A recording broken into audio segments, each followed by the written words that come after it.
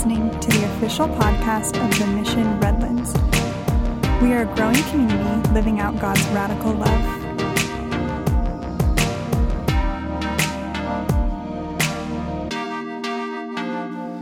Well, I think I've mentioned to you guys already, but here's the deal. I'm going to let you in on a little secret piece of my life. I don't know how to say this. I am a super Christmas nerd. Like, I love Christmas so much. Like, and by super, I mean like Christmas is kind of like my superpower. Like, I make a joke every year that nobody thinks is funny but me, but that's okay because I think it's funny. I say, every year I say, I have Christmas elves living in my beard year round. Thank you. Finally, somebody thought it was funny. Awesome. No, it's kind of just a gross joke, but I don't know. But seriously, there's something about this season that makes me just so happy. And obviously, it's so much more than just like the gifts, even though gifts are my love language, or one of them. It's everything, though. It's the parties and the lights. It's the food and the friends. It's the ugly Christmas sweaters and the classic music. Like, I swear it's not Christmas until I've heard Bing Crosby and David Bowie do the little duet of The Little Drummer Boy. Anybody ever heard that song before? Oh, so good. But I think it's the traditions that I look forward to the most every year. Like if you've just joined the mission within the last year or recently, you may not know this, but we have a Christmas tradition here at the mission where after our Christmas Eve service, everybody who's available goes to In-N-Out together.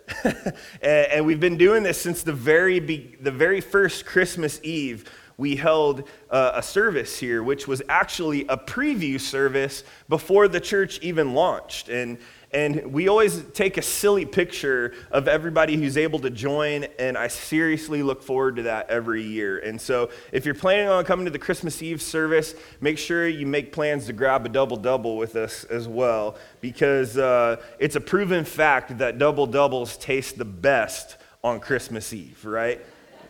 So when I was a kid, the waiting for Christmas Day was the worst part. I mean, it was like we put the tree up, and start playing Christmas music the day after Thanksgiving. Presents start arriving under the tree shortly after that. Christmas cards start showing up in the mail, which is another one of my favorite parts of Christmas. And the stores get all decked out in Christmas colors, and we start singing Christmas hymns at church and talking about, the baby Jesus. But the wait for Christmas Day to arrive seemed like it took forever. Sandlot reference. I remember as a kid the longing and almost desperation for the day to just be here already. And now that I'm an adult, I realize how appropriate that is. The waiting is an enormously important part of the Christmas story. You probably know this already, but just in case you don't, the Bible is broken up into two sections called the Old and the New Testament. And the New Testament is the account of Jesus' birth, life, death, and resurrection on the earth. The New Testament also gives us the stories of the first Christians and the first believers in Jesus and everything they went through. And so as you can tell, obviously the New Testament holds vital teachings for us today as Christ followers. But the funny thing is the New Testament is the smaller of the two sections of the Bible, right? The Old Testament is a much, much larger section, and it contains throughout its many books the creation and the fall into sin of humanity, thus beginning our need for a Savior. And in book after book of the Old Testament, there is a palpable sense of anticipation for the Savior to come. The people of Israel were eagerly awaiting their Messiah like kids awaiting Christmas morning. But even in the waiting, God has been revealing himself all along. Throughout the whole Old Testament, God has been giving us these glimpses of Jesus, who is his plan for the salvation of mankind, our Savior, the one who would set things right again between us and God for good. But for thousands of years, the people of Israel were living their lives in the waiting. So much of life is lived in the waiting, right? Isn't it?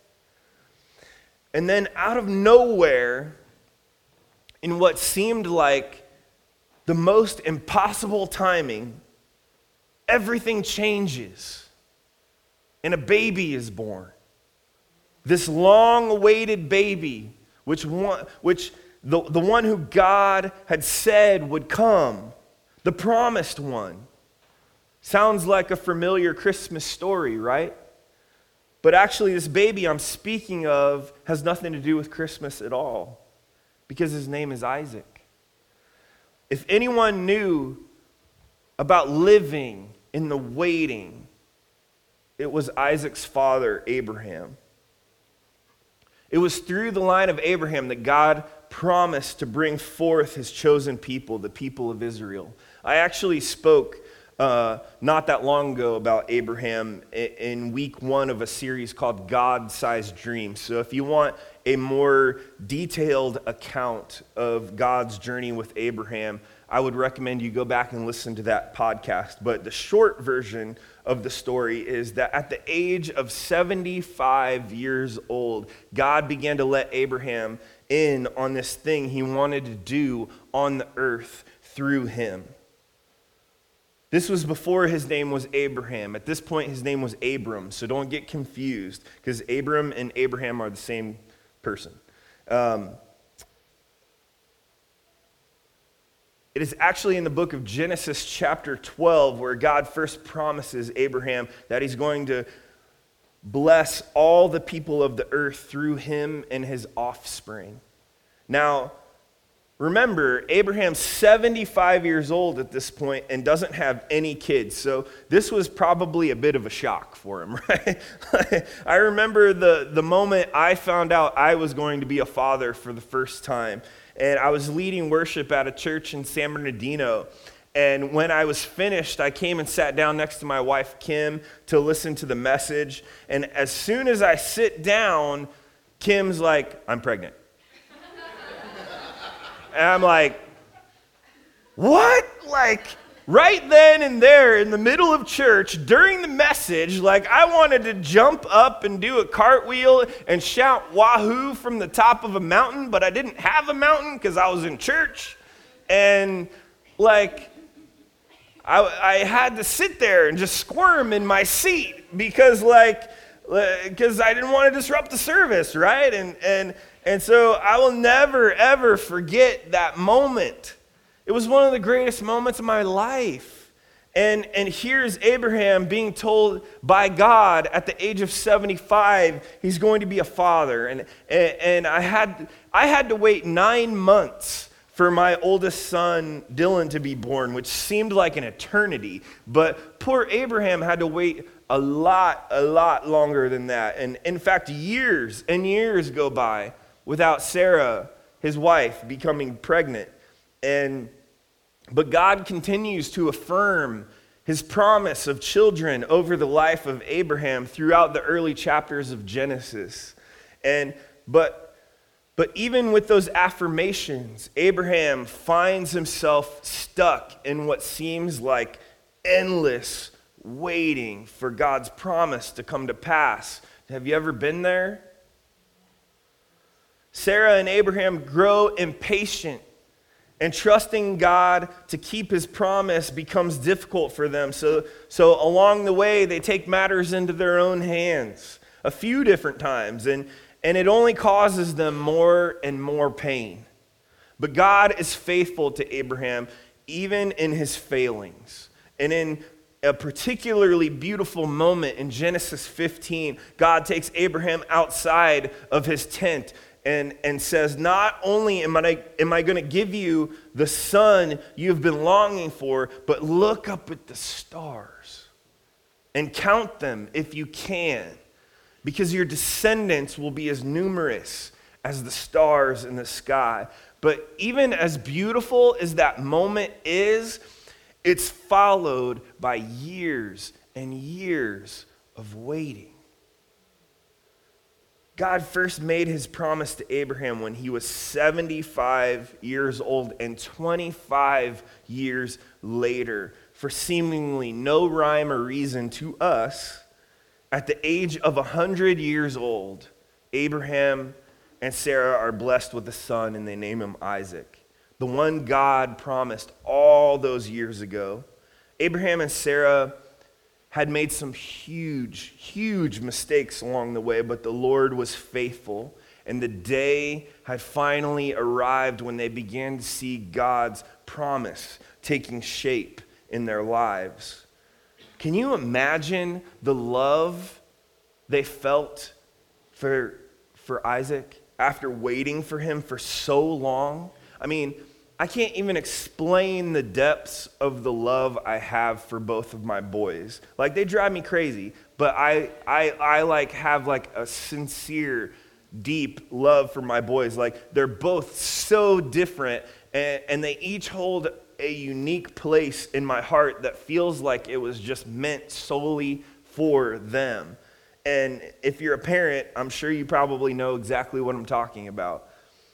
Every once in a while, I have nightmares about what it would be like to lose one of them and then have to continue living with the pain of only have had them in my life for such a short time. And every time these dreams come around, I wake up in a sweat. And it's so shaken and emotional and so thankful it was just a dream. And I go and I hold my babies tight. But I have extremely close friends that do have that pain as a part of their story. And I can't even imagine the depths of what they go through. But I don't think I could even come close to putting into words how precious my boys are to me. They, along with my wife, are everything to me. They bring the color into my life. Without them, my life would be a pale shade of gray. And I imagine that that's how Abraham felt about his son Isaac, especially after waiting for him for so long. But the tests of faith aren't over for Abraham. In fact, his most challenging test of faith is yet to come. God is going to challenge Abraham to give back to him the very thing that Abraham holds most precious, testing his faith and his willingness to be obedient. So we pick up the story in Genesis chapter 22, verse 1. I'm going to give you a second to get there. Genesis chapter 22, verse 1. We're going to read kind of a long passage, 1 through 19, so bear with me as we read this. But it's a great story, so really tune in on this. Sometime later, God tested Abraham. He said to him, "Abraham." "Here am I," he replied. Then God said, "Take your son, your only son, whom you love, Isaac, and go to the region of," I should have looked up that before, Moriah. There we go. Just pronounce it with authority and then no one ever knows. Moriah. "Sacrifice him there as a burnt offering on a mountain I will show you." Early the next morning, Abraham got up and loaded his donkey. He took with him 2 of his servants and his son Isaac, which he had cut. When he had cut enough wood for the burnt offering, he set out for the place God had told him about. On the 3rd day, Abraham looked up and saw the place in the distance. He said to his servant, "Stay here with the donkey while I and the boy go over there. We will worship and then we will come back to you."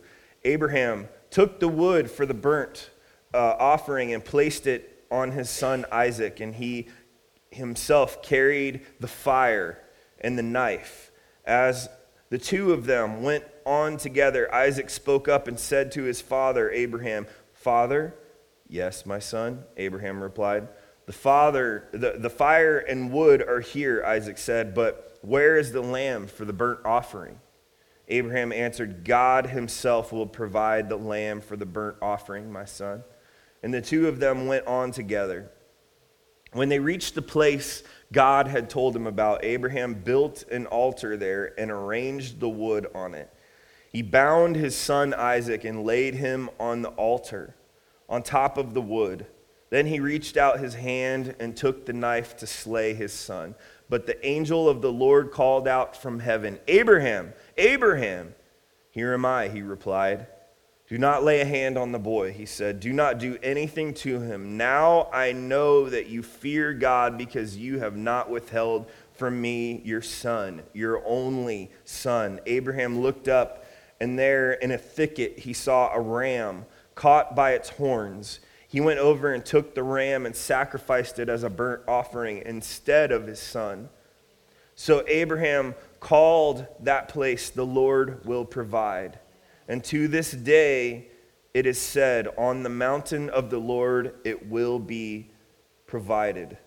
The angel of the Lord called to Abraham from heaven a second time and said, "I swear by myself," because who else is God going to swear by, right?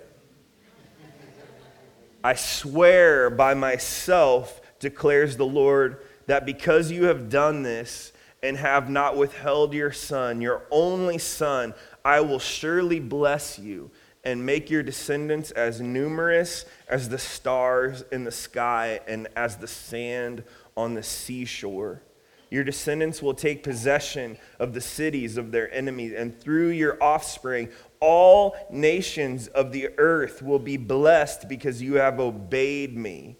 Then Abraham returned to his servants, and they set off together to Beersheba, and Abraham stayed in Beersheba. So, what a crazy story, right? That is a crazy story, and honestly, like, it's a little hard for me to read as a father. I can't even imagine what must have been going through the mind of Isaac. Like, the poor guy's going to have some serious trust issues, right? Or maybe need some counseling or something. No, I'm just kidding. The Father God knew what he was doing all along. Like, right from the very first verse, it says that God is going to test Abraham. And I think it's important to take note that we know that because we have the Bible to tell us that, but Abraham didn't know that. As far as he was concerned, God was asking him to sacrifice his long-promised son, which sounds super cruel and unbelievably unjust, but God had walked with Abraham and Sarah through years and years on a faith-expanding journey of trust. And Sarah and Abraham had failed to trust God in the past, and it always led to more pain.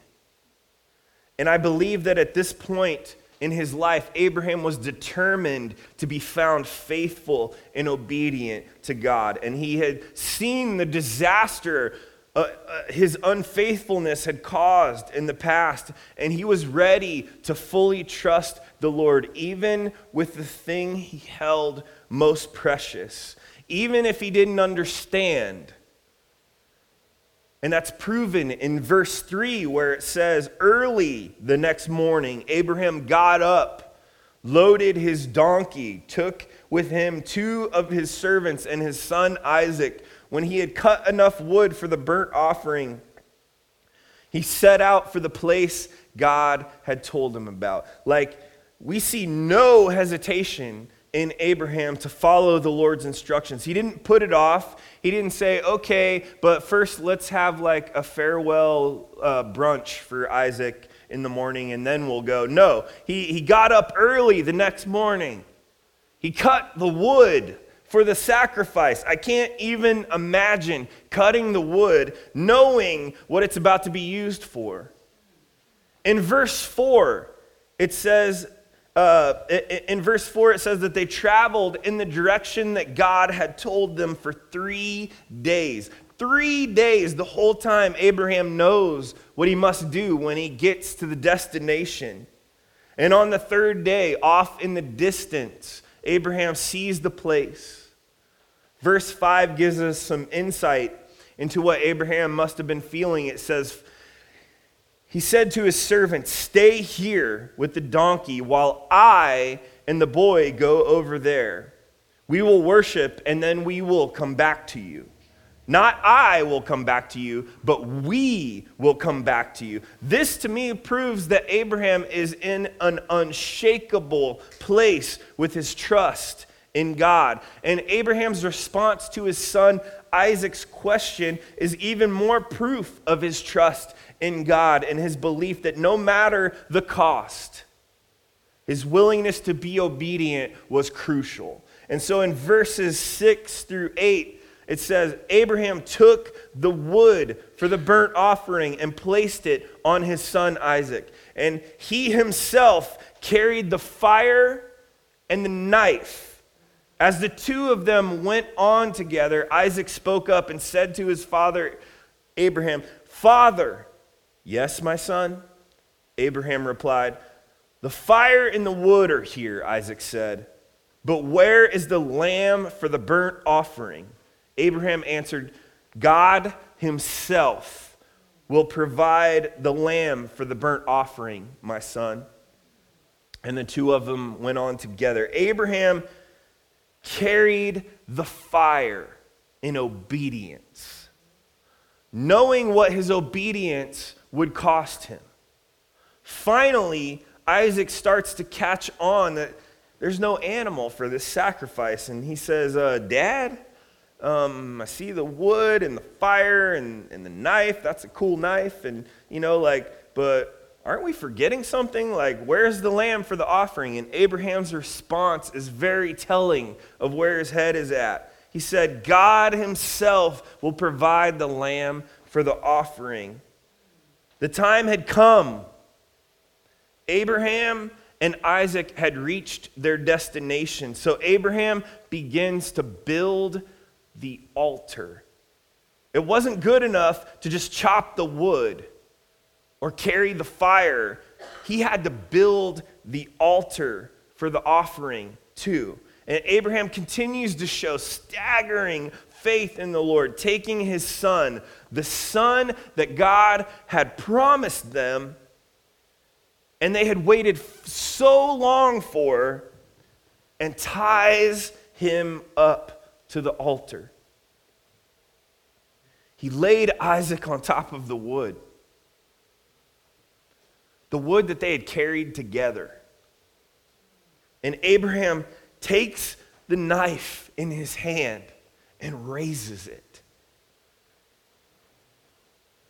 And he must have shown no signs of hesitation, because an angel of the Lord burst out of the heavens and called, "Abraham, Abraham." And he responded, "Here am I," as if to say, "I'm right here where you asked me to be, Lord. I'm here just as you asked. I'm holding nothing back from you, Lord. I have made mistakes in the past not being obedient to you, and I'm not willing to make that mistake again, even if it costs me the thing I hold most dear." And the angel said in verses 12 through 13, "Do not lay a hand on the boy," he said. "Do not do anything to him. Now I know that you fear God, because you have not withheld from me your son, your only son." He went over and took the ram.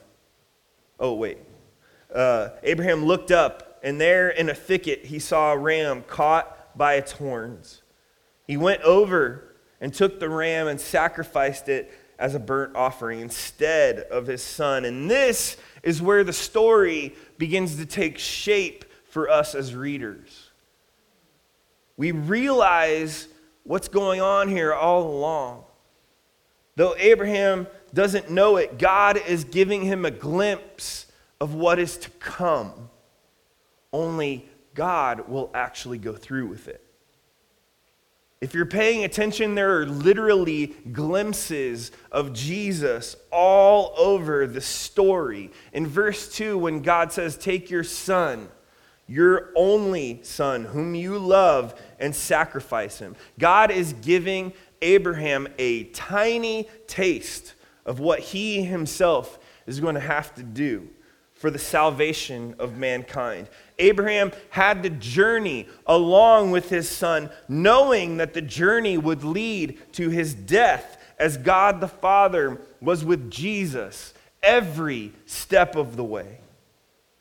This story even goes as far to say that they reached the destination of where the sacrifice was going to take place on the third day. Now, correct me if I'm wrong, but didn't something else important happen on the third day thousands of years ago? The ways that we can glimpse Jesus in this story are almost endless, but the most important to us is when God provides the ram for the offering instead of Isaac. This is an example of what Christian theology calls substitutionary atonement, which is easily explained. It sounds fancy, but it's easily explained. Just as you know, the word substitute means a replacement. Like a substitute teacher is a fill-in teacher for the teacher who's supposed to be there, right?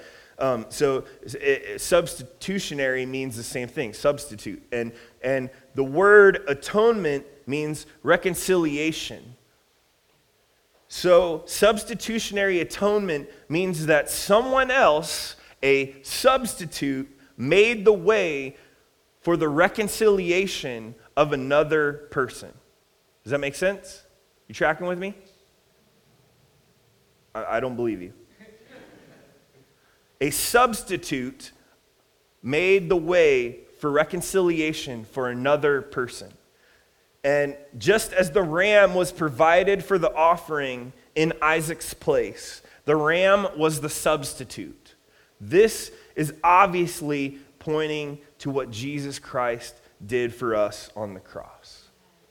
Romans 6:23 says, "For the wages of sin is death, but the gift of God is eternal life in Jesus Christ our Lord."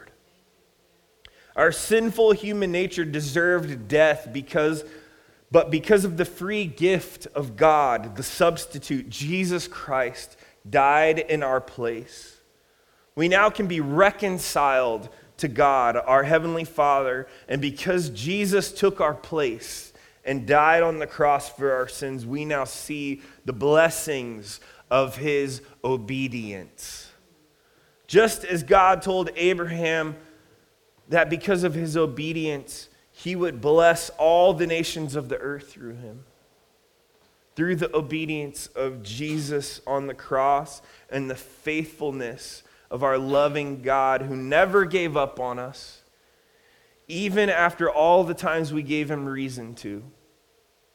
All of mankind has been undeservingly blessed with the ability for reconciliation with God. I feel like obedience, as the worship team comes up, I feel like obedience is not the most flashy thing we talk about in church. Like, it's not a very sexy thing to write a message on, right? And even sometimes I feel like we look upon obedience as like a downer, like a bummer, like, oh, I have to be obedient. But there are blessings within obedience beyond your wildest dreams. I guarantee it. Do not miss out on the blessings of obedience, even when it's difficult and you don't fully understand why God is calling you to do it. Even when it seems cruel, God is always working towards one goal. He was in the first book of the Old Testament, in the book of Genesis, where we found these glimpses of Jesus in the story of Abraham and Isaac. He was moving towards one goal in the New Testament when he sent his only son, the son that he loved, to earth to be born of a virgin in a barn, laid to sleep where animals fed. He was working towards one goal when Jesus died on the cross and rose to life again on the third day. And he will be bringing that goal to completion on the day that the heavens burst open and King Jesus returns to the earth to claim his faithful and obedient ones. The goal has always been and will always be to restore his creation to his likeness, the way he intended it from the beginning. While for us today, the weight of knowing who our Savior will be is over. We know who he is. Our obedient wait for his return is still going on. And we can eagerly await that day, the return of King Jesus. Just as the people of Israel waited year after year for their Savior to come. Just like children eagerly awaiting Christmas morning. So here's my question for you today. When the Lord calls, will you carry the fire?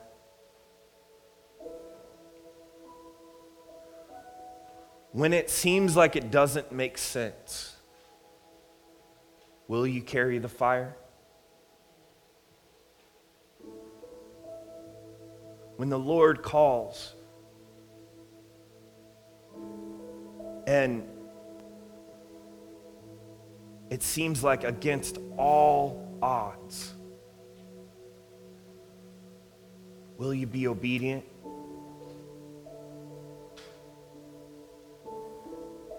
Let's just take a moment right now to pray. Father God, we thank you that your word is a light to our feet. We thank you for these moments where we see you at work in such a bigger picture, Lord. And if you were working this way with Abraham and Isaac and giving us a glimpse into what you had to go through, Father, we recognize that you are working in our lives right now. That you've never abandoned us, Lord. You are not a cruel God. You want us to have faith in you, Lord. You want us to listen to you because you are a good, good Father. And you love us. And Father, we are loved by you. So we hope against all odds, Lord. We trust against all odds, Lord. We have faith in you against all human knowledge.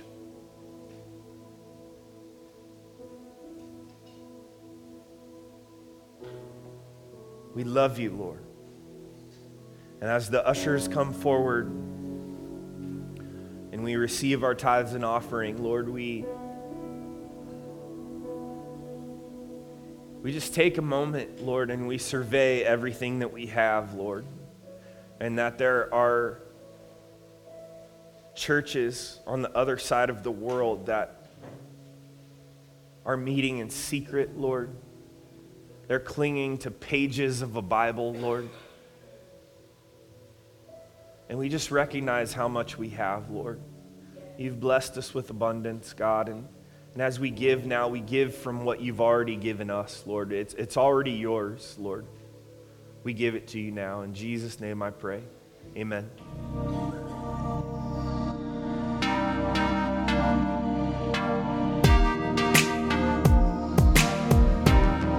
You are listening to the official podcast of The Mission Redlands.